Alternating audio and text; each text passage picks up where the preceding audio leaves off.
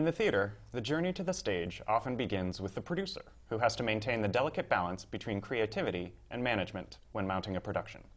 Hello, I'm Gordon Cox from Variety, and joining me today are 4 producers who are bringing a new energy to both commercial and not-for-profit theater.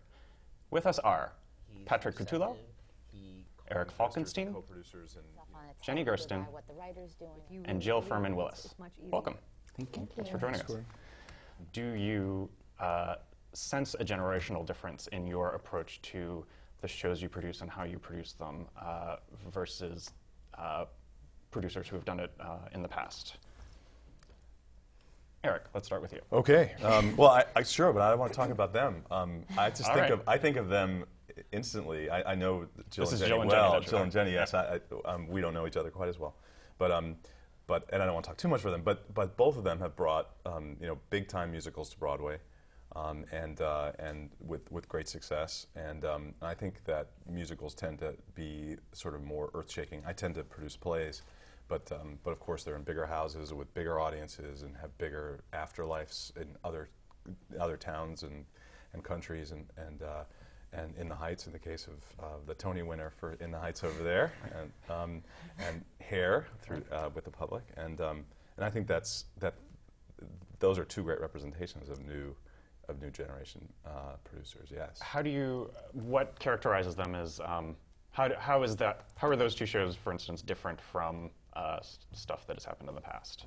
Well, do you see it? I'm sorry to be talking about it so okay. much, Jill. But, we'll get your opinion soon. Yeah. But seriously, In the Heights is a great example because Jill sort of took that from Colonel. I mean, these were kids who were creating it, and Jill, she'll tell you the story, but she sort of plucked them and realized how great a story they had, how great a musical they had, and developed it, took it off Broadway, and then brought it to Broadway, and that's a major thing. Especially for a young producer, yeah. And that musical is sort of was a new sound that we really hadn't heard. So it's a great example. I'm here to talk about other people. Were you aware of that when you? Yeah, I mean, personally, I'm very interested in bringing fresh, new perspectives to Broadway and unique, original voices. And it's a pretty risk-averse business. Understandably, it's difficult to no one knows what's going to work. And audiences are fickle, and certainly now with the recession, it's much harder. They're much tighter with the entertainment dollars that they spend. But I was blown away by Lin-Manuel Miranda when I saw it. I first saw it in the basement of the Drama Bookshop in February of 2003. And I sat forward in my seat in a way that I never do. And it was music I had never heard on stage before. And the show is so different now from what it was, but he played Usnavi. Lin-Manuel was the bodega owner, and his method of communication was rap.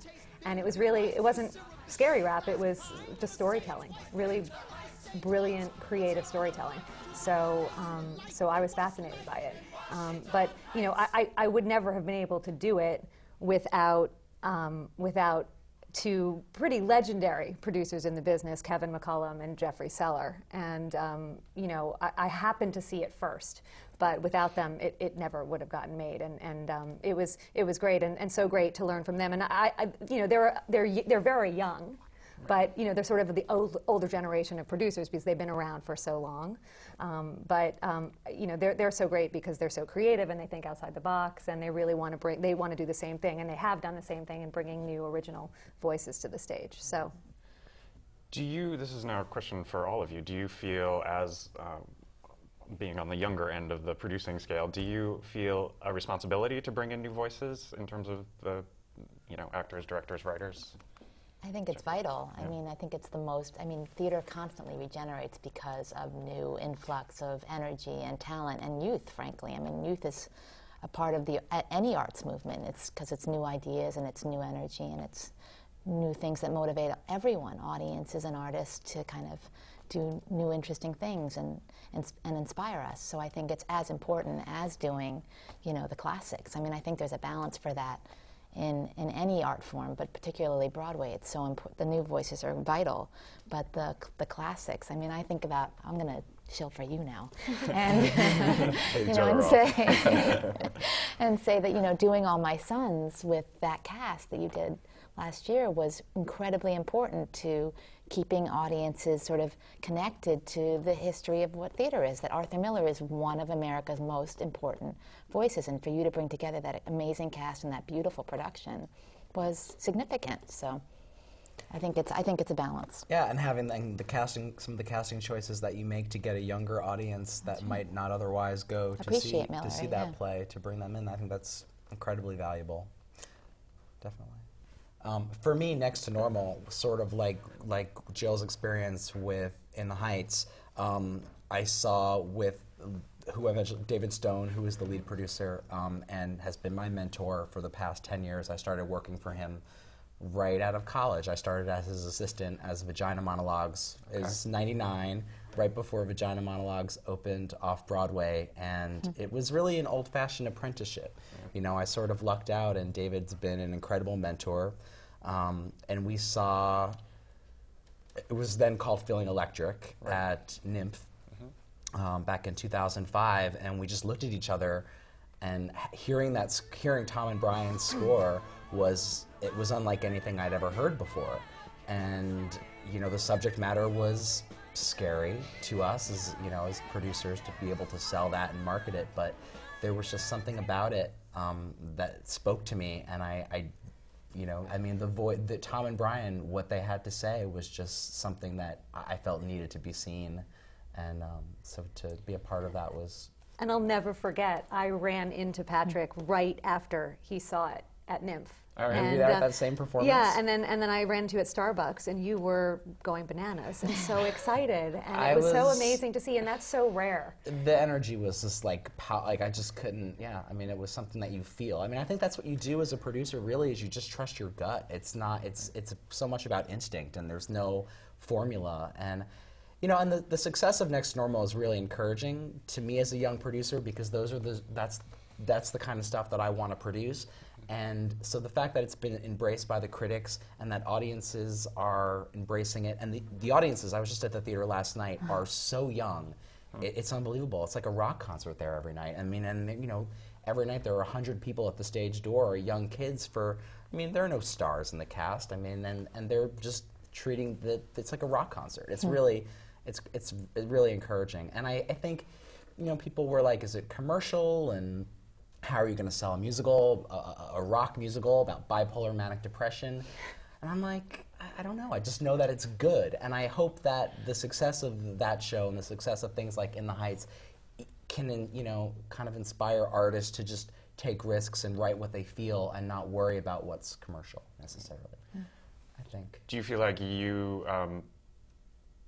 that you are more interested in taking risks than the sort of older guard, for lack of a better term, in terms of producing? I know I am. You know, it's scary, but it's thrilling if it works. You know, you never know if it's going to work, but it's why, in fact, everyone keeps asking me what I'm doing next. And there are a couple of things that I'm looking at, and In the Heights is, hopefully we're doing a movie with Universal Pictures, and hopefully that will shoot, I don't know when, but maybe at the end of the summer. But I haven't found my next thing, because I want my next thing to sort of blow me away in the same way that In the Heights did. I want to find another, I'm never going to find another young Lin-Manuel, but I'd like to find someone, you know, who excites me in the same way. And, you know, you want to take risks, but you know, it's a business. So I always believed that In the Heights was gonna work. I believe that it wasn't a Latino show; it was a Universal show. So you know, you always have to think about that and think about the bottom line. But if you can do that and creatively take risks, absolutely, I'm all for it. I keep thinking about Passing Strange, because the Public did a musical called Passing Strange a couple of years ago, and it went very well downtown, and so there was some interest commercially from Elizabeth McCann and the then chairman of the Schubert organization, Gerald Schoenfeld, and they brought Passing Strange to Broadway with the Public, and those are some very, you know, I mean, those are some classic Broadway producers. Some venerable names, yeah, venerable absolutely. Indeed. Yeah. And so for them to, and Passing Strange was a hip, African-American, new pop songwriter doing sort of his story his way, and it was very kind of rock concert style show, and for them to be on that show was, I thought, a great sort of influx of the old and the young. I loved working on that show for that reason. We've all sort of mentioned in passing finding new talent, like finding Lin-Manuel and finding Feeling Electric. Can you tell me a little bit about that process? Like, what do? You go see a lot of readings, you go to a lot of festivals. What else is, how else do you sort of keep involved with, the new sort of up-and-comers? I see pretty much everything at the NYMF Festival. I do. I mean, and even if there are things that aren't my taste, it's just good to get a sense of what artists are writing about, And it's interesting because there are a lot of sort of recurring themes that come up as sort of, hot button issues that are topics that are sort of interesting to artists like right now. And it's good to just see what's out there. So I just try to, go to a lot of readings, go to the, festivals, and, some are submissions from agents that, send you things. So yeah, I do the same thing. And then, if you go to showcases, composer showcases, I'll take composers out to lunch who I find interesting, and I want to find out more about what they're doing, and so. Do you find theater as an industry is obviously full of tradition? Do you find as you have tried to make your own mark as a producer, do you find that you think in different ways that maybe that you encounter some resistance from some people who've been maybe doing it a little longer than you and do it in different ways? Is there pushback ever with your ideas versus sort of maybe some of your collaborators who've been doing it a little longer and have a different way of doing something? You're looking at me. I'm looking at you. Yeah. So, I think as yes. I think that there's a lot of ingrained, on Broadway in particular. I mean, there's a lot of ingrained knowledge about how things work. It's a small industry. I think that there are companies specifically that we call ad agencies and marketing groups and online marketing groups, and I guess they're sort of more ingrained in that order. Meaning, ad agencies have been around the longest, then probably marketing groups, and then the online. And I think that there are certain things that have worked, and there are certain things that are evolving. And I think that sometimes, especially as a young producer, you might feel a certain kind of artwork might work better, and you sort of run up against. I think I find less so our producer colleagues who might be a lot older than some of the established sort of hired hands. Again, sometimes even the publicists. They say, well, this is how you approach sort of this publication. And I don't know that it has to be negative tension, but I think there's a lot of give and take about how to approach these things. Can you think of a specific example of that? Yeah, I mean, sure. I'm in the midst of Miracle Worker, which is struggling right now. I mean, it's the word of mouth is great among people who've come and see it and know that it's sort of this reward, this giant reward at the end of the show that makes everyone cry with your joyful tears. But I was actually in the hospital with the birth of my son when they were doing the photo shoot, and it wasn't really what I wanted. I really wanted something kinetic about that final scene, and it turned out that they came up with these beautiful photos, but they were very much sort of portraits. And so you got our stars Alison Pill and Abigail Breslin. Amazing moment where Helen Keller breaks through, and I wanted that big action. So, that was hard for me, and we sort of struggled on how to do it. We finally gotten production shots that are much more active, and that's a good example. But it was something I just had to deal with. Patrick, you talked a little bit about how you got started. You've been working with David Stone for 10 years, you said? Yeah. So through Wicked, through all that, right? Started at Vagina Monologues way before Wicked. I was involved, it was an interesting path because I didn't really know what I wanted to do. I mean, I know I always loved theater, and David was my first job out of college, and I really lucked out getting to work for a mentor like David. As you mentioned, there's sort of an old school nature to that path. Like that is how a lot of people did it. Well, he started with Barry and Fran Weissler, right. So he sort of, I think, modeled a lot of the way that he's treated me. Based on his relationship with Barry and Fran. And I started out as his assistant, and the first show I co-produced with them was Spelling Bee, which we saw together up at Barrington Stage Company. And he said, you should do this with me. And I loved the show and the opportunity to work with James Lapine and Bill Finn, who were two of my heroes, was great. I mean, and he totally, gave me that opportunity. Which is wonderful because there aren't that many producers who sort of, I mean, I guess you could call it promote from within. Although, I mean, yeah. It's wonderful that you were given that opportunity and that you work so closely with them now. Yeah. And so, if I could also find out from your three colleagues how you guys got started, because I know you all have very different histories. Let's start with Jenny. Well, you have a family in the business. I am the odd sheep at this table because I do represent the nonprofit producer. You do, true. And I was raised in a nonprofit household. My mother was initially a modern dancer and then became executive director of a dance company for most of my childhood. And then she went on to become an arts developer working on 42nd Street. My father is a theater producer in the nonprofit, and he started out as a stage manager and then became the associate producer of the Public Theater. Now that is your exact title, correct? It is. Yes. I just got it. No. Yeah. I just inherited it. No. So my dad was at the Public from 1960 to 1978, and then the past 25 years he's been the executive director of Lincoln Center Theater. So the dinner table at my house was very much about like, oh, I asked this person for $1 million today and it went really well, or we've had this board meeting and this issue came up at the board meeting. And so that was my schooling, and I really admire my dad, so I really did choose to follow in his footsteps. Yeah. Then how, once you decided to follow that path, what were your first steps on it?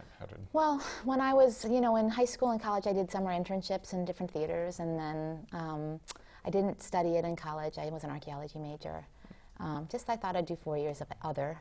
And then when I graduated, I was the administrative assistant at the 52nd Street Project, which was a very grassroots organization that worked with inner city kids and theater artists to create original theater.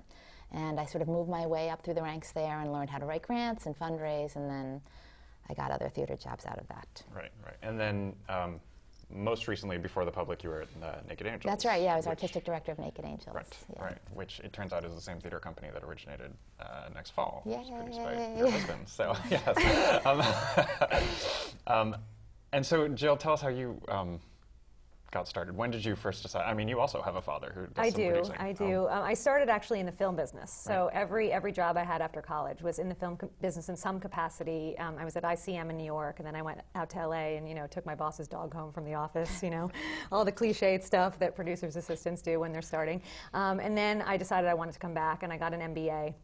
And then I made a movie, which no one here saw. No one has seen, really. We went to a few festivals, and I made it independently. And then I got my start in theater because my father started producing and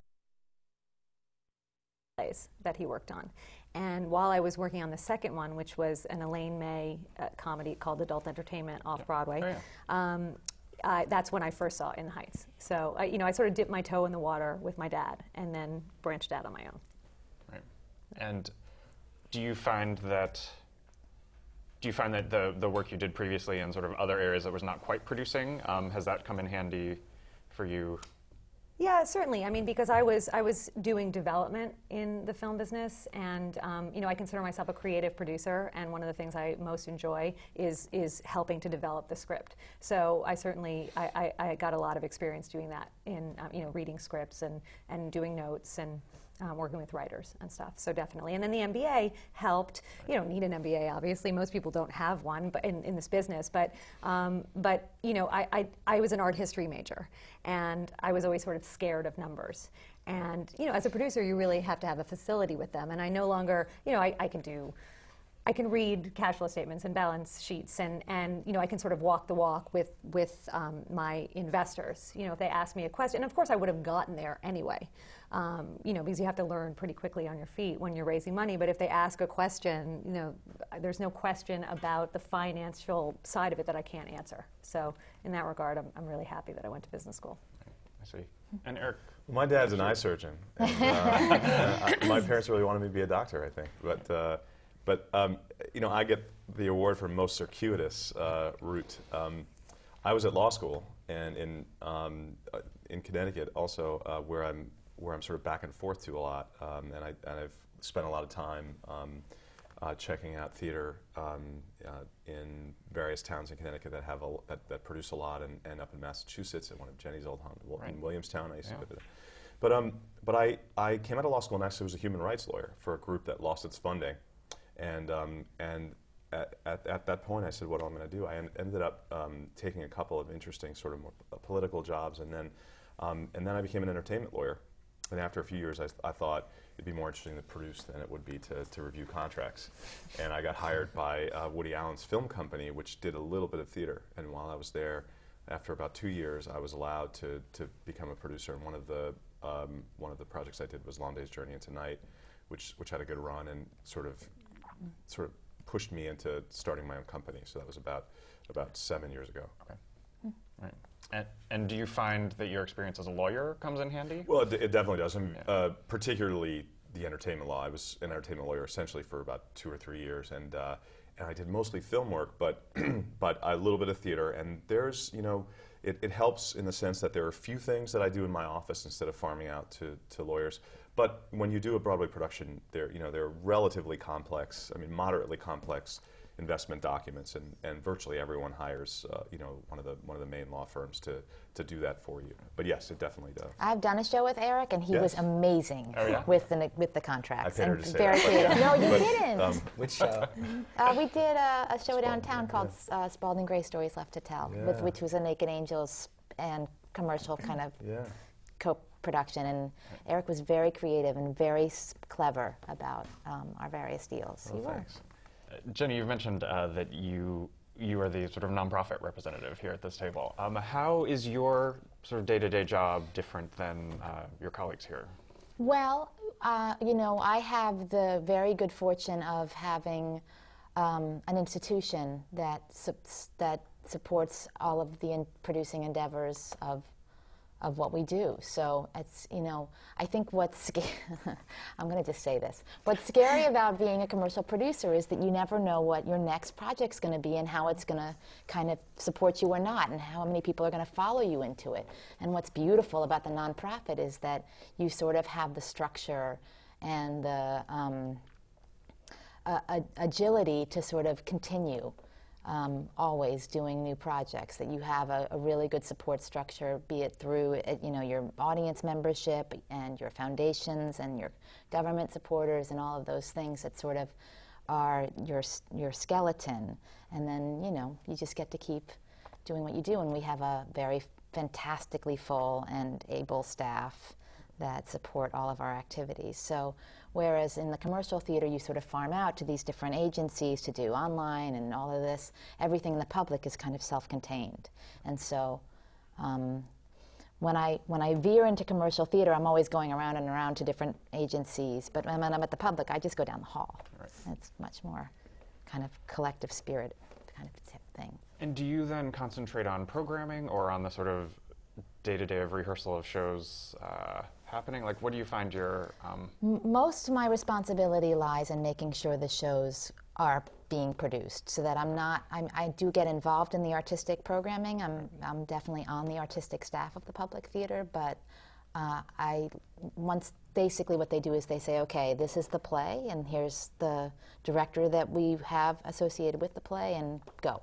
You make the budget, you figure out who else is going to be involved, work with the casting department, work with the marketing department, work with the communications department, and sort of solve all the problems. And so then I sit down with the director and we start from there.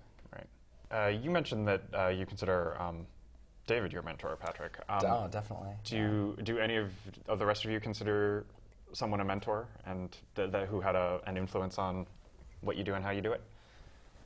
Well, I would say both my father, and who's a wonderful man and very well respected in the industry, and also, I mean, they would hate to hear me say this, but Kevin and Jeffrey definitely got it. Just because they don't want to be thought of as mentor. I learned so much from them, and they were amazing. So. I will say that's the cool thing about, and I haven't really worked in any other business other than the theater, but one of the cool things about working in theater is I mean, there is this, it is a family in a way, and I find that, you can go up to, and I've also worked on some shows outside of, the things that I've worked on and co-produced with David. I've done both of Twyla Tharp shows, the Dylan show and the Sinatra show I'm involved with the Nederlanders. And working with, Jimmy Nederlander, it's also been great. I mean, he's receptive. He calls me for my thoughts. I mean, and you would think someone of his stature wouldn't really care what I would think, but he does. And it's very cool. It's very cool. I have to say, I learned producing from everybody. Yeah. I find new mentors all the time. I mean, because directors teach me about producing, actors often teach me about producing, our general managers teach me about producing. I find inspiration from so many people that I work with. Casting directors, they all inform me, I find. There are so many people out there that you just sort of soak up like a sponge, so it would be hard for me to name everyone.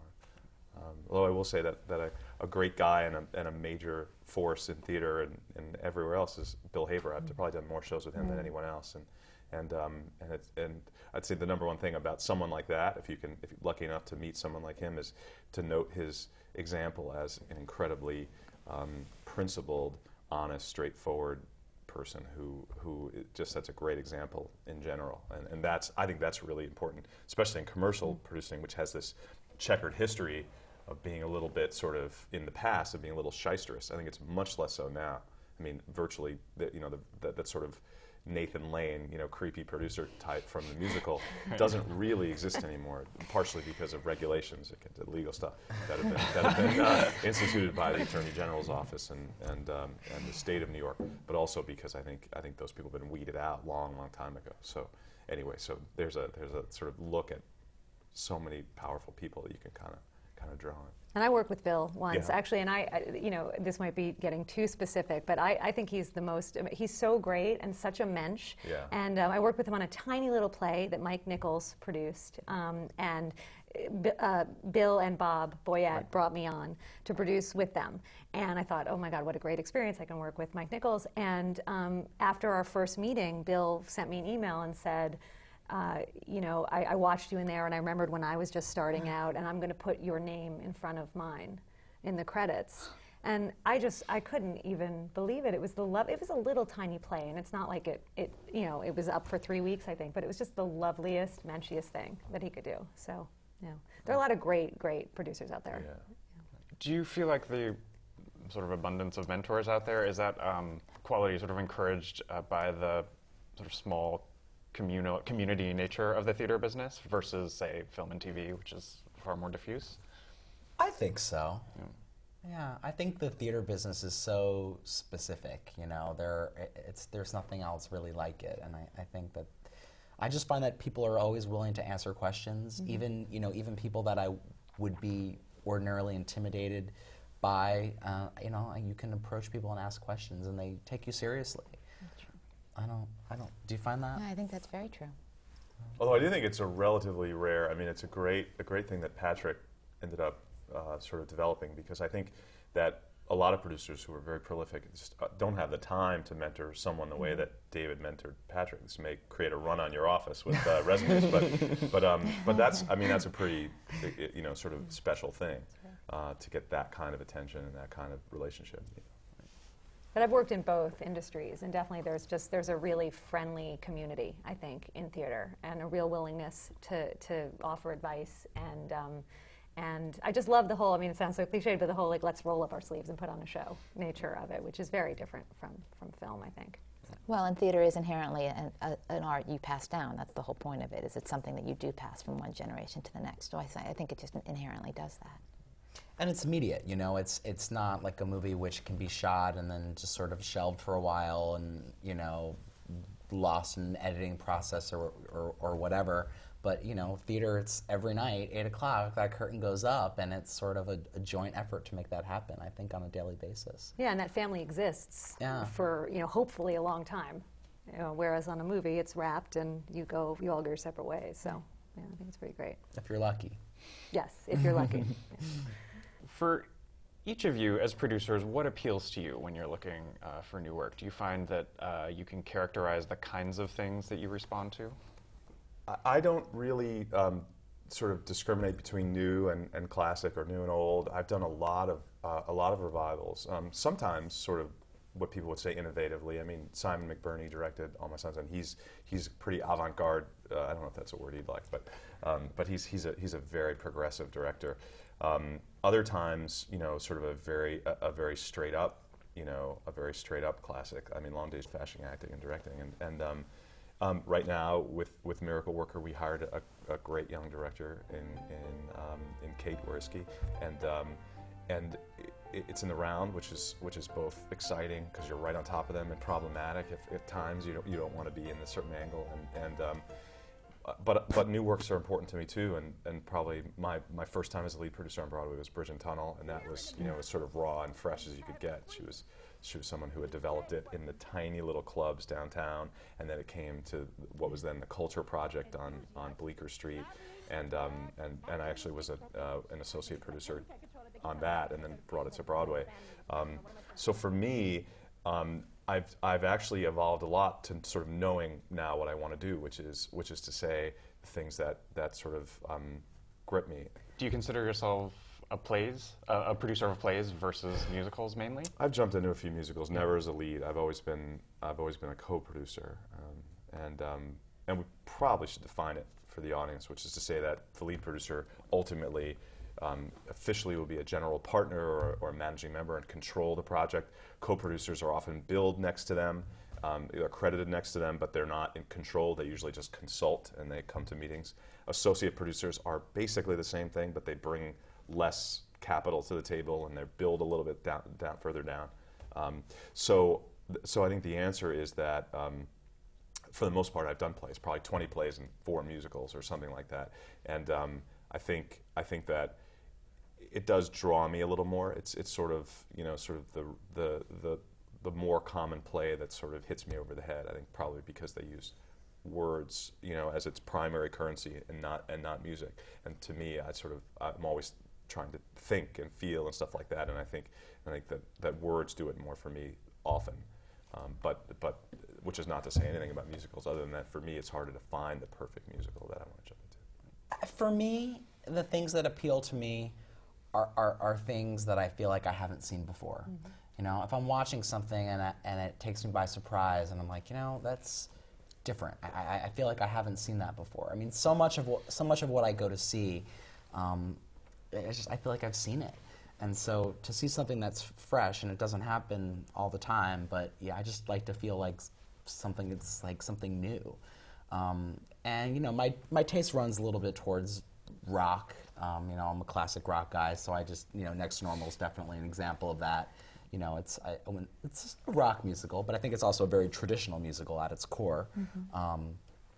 And I like experiences that there's a lot of good entertainment out there. I love, there's some great TV, there's some great movies, and I think theater needs to be an experience that it can, that's immediate and that's what am I trying to say? That's inherently theatrical. An experience that you can only get in a theater. Mm-hmm. That you're not going to get watching a movie or watching TV, but something that's just an experience in a theater. I feel exactly the same way as Patrick. I want to be surprised. I want to see something new. I primarily am interested in musicals. I would definitely do a play, and I actually started associate producing a few plays. But and new music, new sounds, something that makes me sit forward in my seat, like In the Heights did when I first saw it. And you never know where you're going to find it. So, the first play that I associate produced, which was outside of David's office, and he encouraged me to do it, was a play that I saw at the Long Wharf called 16 Wounded back in 2004. And I went to the Long Wharf and I saw it up there, and I was with a friend, and the playwright was a friend of mine, which was my primary reason for going to see it. And for the 2-hour train ride back to the city, I couldn't speak after seeing that play. I was so blown away. And I did it as an act of passion, really, to be a part of bringing that show to Broadway. I didn't raise very much money. I was an associate producer, and I did it primarily as a way to learn. Rocco Landesman was the lead producer, so to be able to sort of watch him in meetings and learn was a great experience. It was heartbreaking. The play got eviscerated by the New York Times and closed in a week, but it didn't make the experience any less valuable. I mean, and I think in general you learn more from the things that don't work than you do from the things that do. I think that's true. So. I love the storytelling of the theater. I do love that that's a live collective experience. And so I am always drawn to when the storytelling kind of turns its, because, there's only so many stories. But when the storytelling turns itself on its head, either by what the writer's doing or by what the director's doing or what the composer's doing, if it just sort of like does something differently that makes me kind of prick up my ears, then that's what inspires me. Right. You consider yourself a sort of creative, hands-on producer. I wondered, first of all, if you could tell me a little bit about what that means for you, and then I wanted to get your take from the rest of you about how you balance creative and sort of business concerns. Well, as Eric explained, I mean, when you're a lead producer, you're sort of in control of everything. So you have to wear your creative hat, and you also have to wear your business hat. I just love to get in there and work with writers and help develop material. And we did a lot of that. We developed In the Heights for 4 years before it got off Broadway, and then we developed it obviously more between off Broadway and Broadway. And and I think part of being the creative producer is also involved with marketing and thinking of new ways to market and new ways to sort of do stuff virally on the web. And because that's become such a huge, probably the biggest part of marketing and advertising now, and casting. I love casting. I just think all those things are fun. And obviously, you also have to watch the bottom line and keep the budget low. And one of the great things about In the Heights is, the capitalization wasn't that high for a musical of that size, and the running costs are pretty low.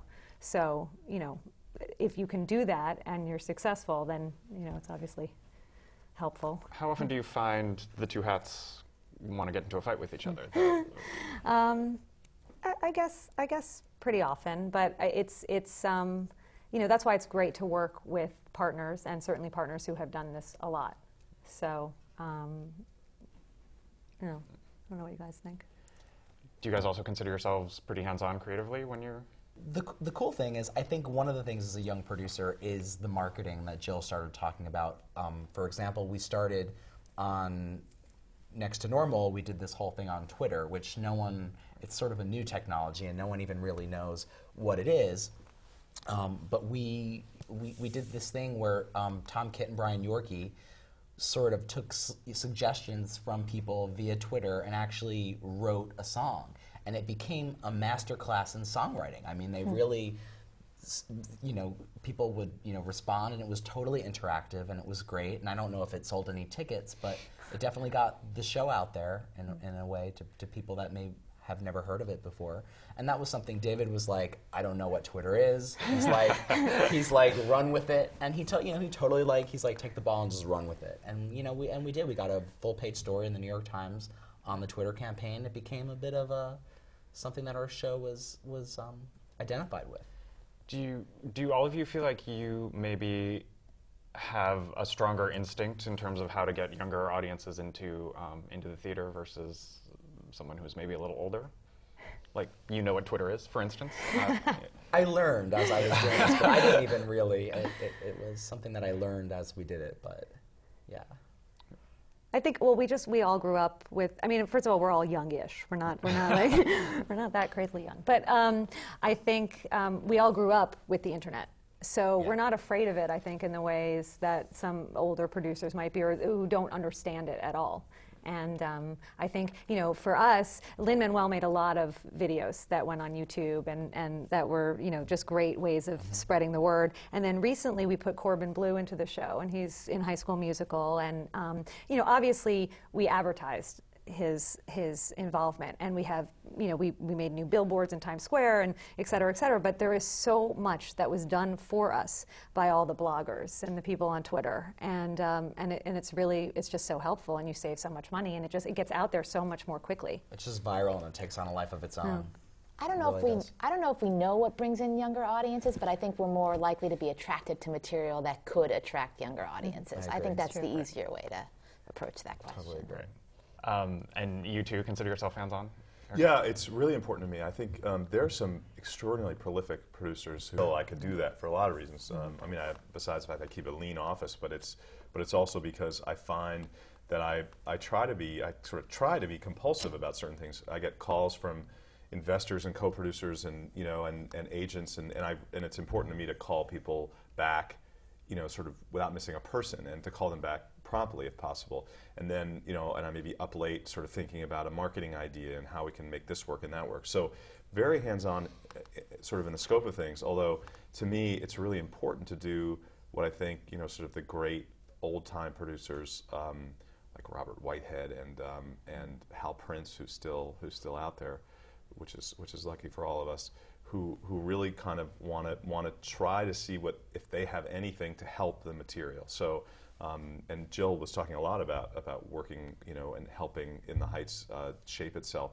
It's really important to me. I mean, I think the very first play I did actually was The Crucible, and Arthur Miller was still alive, and he was at rehearsal all the time, and it was great. I was really too junior to ever want to say anything to even the lead producer, but then I sort of came a little full circle and was the lead on the first posthumous production of an Arthur Miller play on Broadway. And in that case, there wasn't Arthur, but his daughter Rebecca, who's a great film director, was very open to hearing things, particularly from our director, who was a genius, but also he was interested in my opinions, and we had back and forth, and that was really important to me because I think there were things that he convinced me about, there were things that I convinced him about, and it's rewarding, but I think it's also important because I think no play is perfect, and no play is sort of without substantial merit in almost every case, certainly that we've seen on Broadway, I think. And so yes, being creative is really important to me, and I'd love to move more and more from that and somehow work out some of the business things, through systems and spend less time with what becomes a little more rote, and a little more sort of mechanical. One of the things commercial producers do, Jenny is exempt from this, is raising money. You drum up some investors. Do you find, particularly when you were starting out, is that harder? Because you've never done it before and you're calling people who probably you've never called with a call like that. How did that work for you? It's hard. It's hard. People invest for different reasons, and I think it gets easier the more that you do it because, you have one of the smart things that I did, and again, this is one of the things David very wisely, gave me an opportunity as my mentor was to raise a little bit of money for Wicked. So I didn't even know what I was doing at the time, but I had some family friends, and I was like, you should, and I was like, you should do this. And that turned out pretty well for you. It turned out really well for me. And so they'll do whatever, I can call them and sort of, they'll do whatever I want to do. So when I wanted to take a bigger risk on something like Next to Normal, they had my back and were there. But the more you do it, it gets easier because your pool widens. But it's tough. I mean, I think people invest in theater for different reasons. Most people do it because they love it and they want to be a part of making good theater, and they have jobs outside of the business, and they kind of want to be a part of the industry. And I think you just have to appeal. I've learned that you sort of have to appeal to their different sensibilities, and that every investor sort of invests for different reasons, and you kind of have to figure out what they are and appeal to them. But it gets easier, but it's my least favorite part of producing. One of there are a lot of reasons why you have to be so passionate in this business, but one of the reasons is because you can really sell your passion to an investor. And if you really believe, it's much easier to make them believe as well. I think most investors know. I mean, they just want to be a part of it, and they want to be, it's glamorous, and it's important. But I think, 80% of shows don't recoup on Broadway, and I think most investors know that. So they know, a lot of my investors, when they would get a return check, so this is just a return on their investment now, before we had recouped, would thank me and say, oh, I made money. And I would say, no, you haven't actually, I made anything yet. But it was like a gift, almost. And it's certainly become easier for me. The more successes you have, I think, the easier it is. And I also find there are a lot of people who are sort of scared to ask people for money. And I find that every single person I've asked, whether they've said yes or no, has appreciated the ask. Definitely.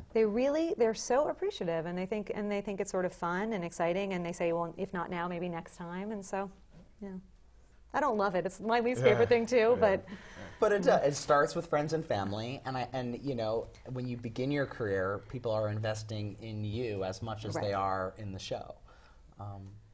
Yeah, and some shows are easier. You know, Spelling Bee, we transferred from second stage very quickly. We had rave reviews. It was a smash.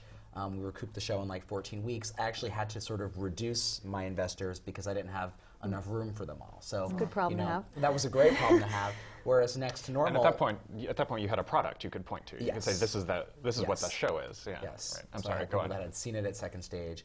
And Next to Normal was, you know, I was raising the money this time last year. It was not that the economy's gotten that much better, but then it was really dominating the front page of the newspaper every day. Was how everything was collapsing. So to raise money for a rock musical about bipolar manic depression at that time was the hardest thing I've ever done.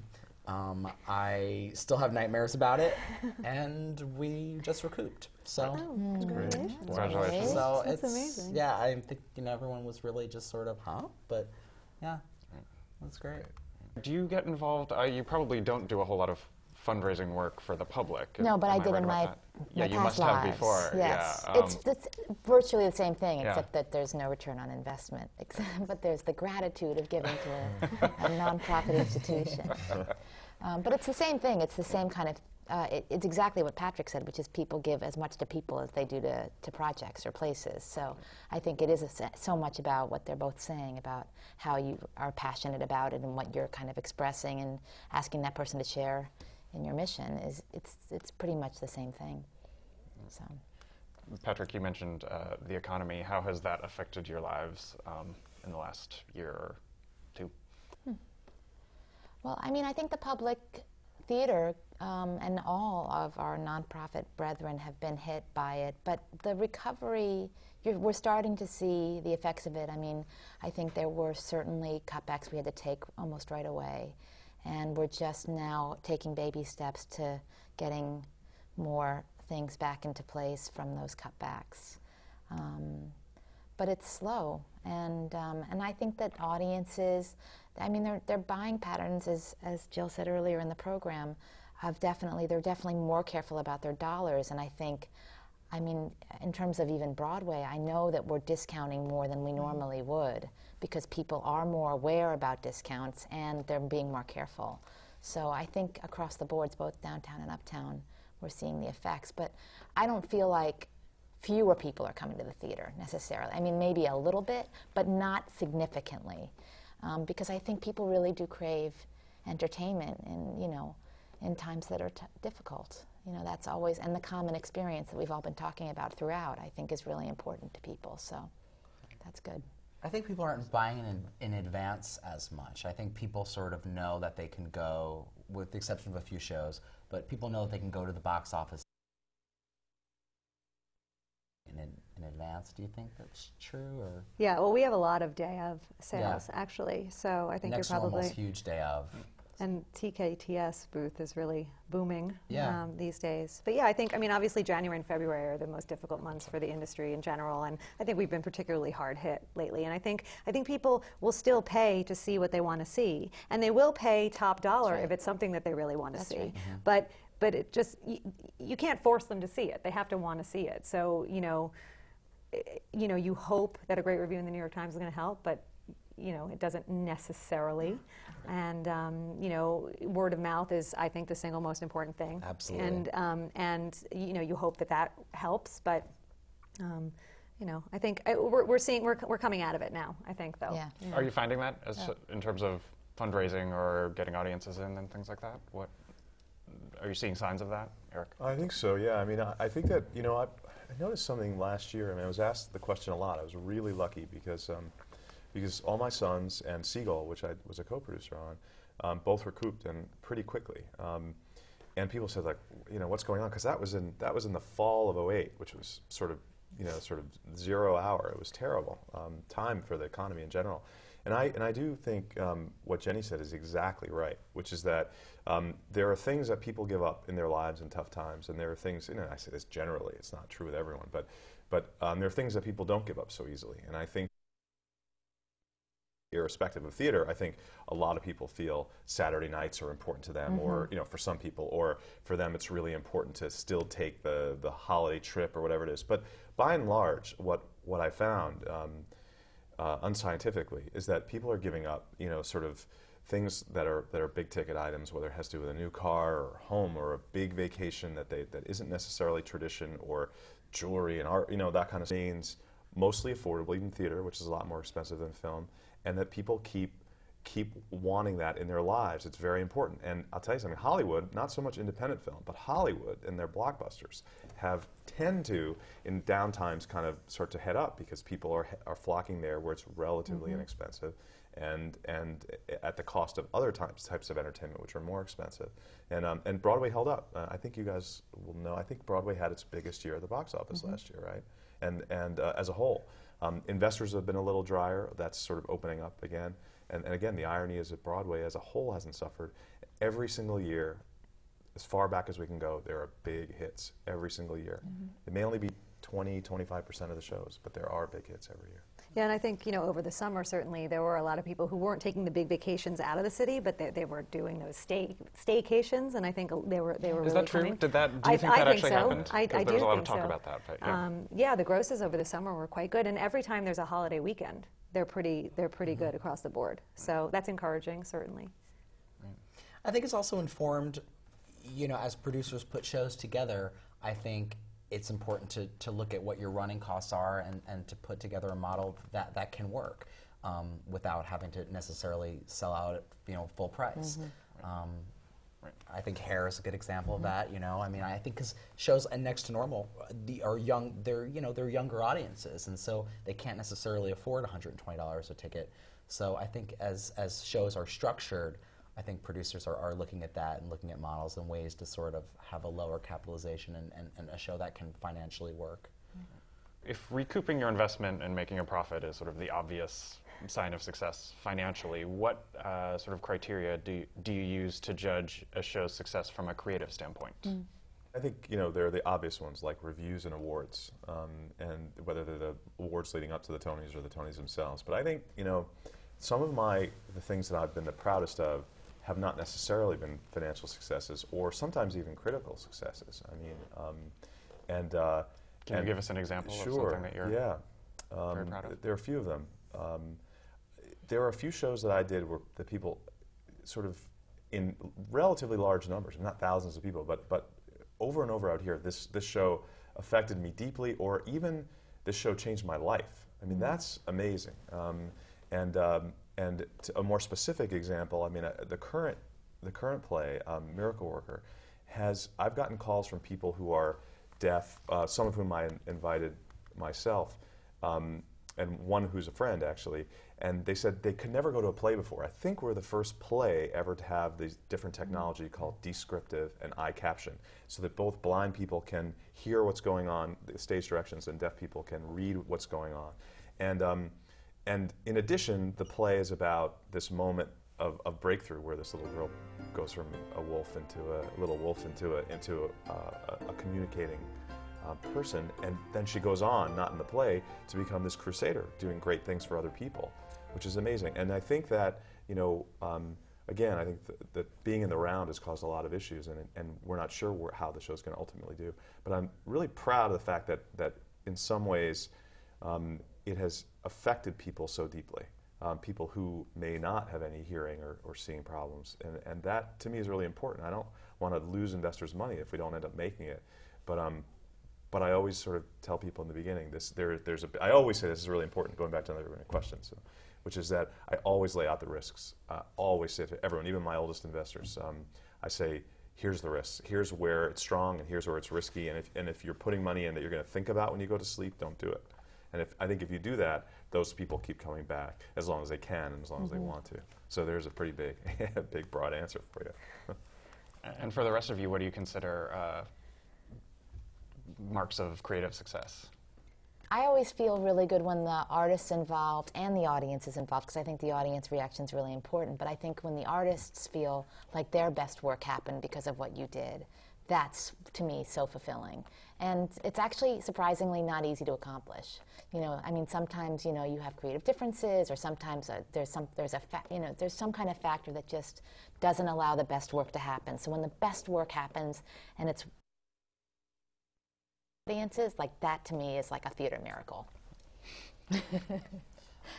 Yeah, I mean, the letters that I've gotten from people on people that have been moved by Next to Normal have like moved me to tears. I mean, I've gotten, I mean, just every day there's like a different letter from someone who has been affected by mental illness, or their family's been affected by it, and they write these letters about how the show has been such a catharsis for them. I mean, and there's no, you know, you can't really put a value on that. I mean, that's just, I mean, I think that's why we do what we do. And a show like Spelling Bee, which is a comedy, now as that's being done everywhere in, you know, high schools and colleges and regional theaters, I love the fact that the people that don't get to sit at the cool table necessarily in the lunchroom are going to be able to have the lead roles. And that also has a sort of a value, you know, the fat kid and the dorks are going to kind of sort of have their moment. And so as that, you know, is done all over the place, I love that. Yeah, and within the Heights, obviously, we've had financial success, and we won the Tony, and that's been wonderful. But I think you know, the cast has been so appreciative, and they're so thrilled to be a part of this family. And also, you know, when a lot of student groups come to the show, and a lot of kids have never seen a show before, and they've certainly never seen themselves on stage before. And that, I mean, every time I'm there, when that happens, I actually cry. I mean, it's a really beautiful thing, and it just feels like. It just feels very rewarding and gratifying. So, all right. I think this is a good question to wrap it up on. Thank you all for joining us, and thank you for joining us. These programs are brought to you from the Graduate Center of the City University of New York in partnership with our friends at CUNY TV. On behalf of the American Theater Wing, I'm Gordon Cox, and thanks for joining us for another edition of Working in the Theater. I'm Ted Chapin, Chairman of the American Theater Wing. The Wing has played a vital role in New York's theatrical life for more than 60 years. Best known for creating the Tony Awards, we stand for excellence, but we also support education in the theater, and our work reaches beyond Broadway in New York. The Working in the Theater television programs, which are supported by the Annenberg Foundation and the Dorothy Strelsin Foundation, are unequaled forums for discussions with today's most creative artists. Downstage Center's in-depth radio interviews were created in conjunction with XM Satellite Radio and can be heard on our website. Our annual theater company grants support New York not-for-profits, and since they began, have distributed nearly $3 million. We are also pleased to be the home of the Jonathan Larson Grants, which support emerging composers and lyricists. For people who are starting their careers, we have a 2-week boot camp for aspiring actors from colleges across the country called Springboard NYC. And our theater intern group provides a forum for young people who are starting their careers to build a professional network. All of the American Theater Wing's educational and media programs are available for free on demand from our website, americantheaterwing.org. Thanks for your interest in the Wing, and thanks for watching.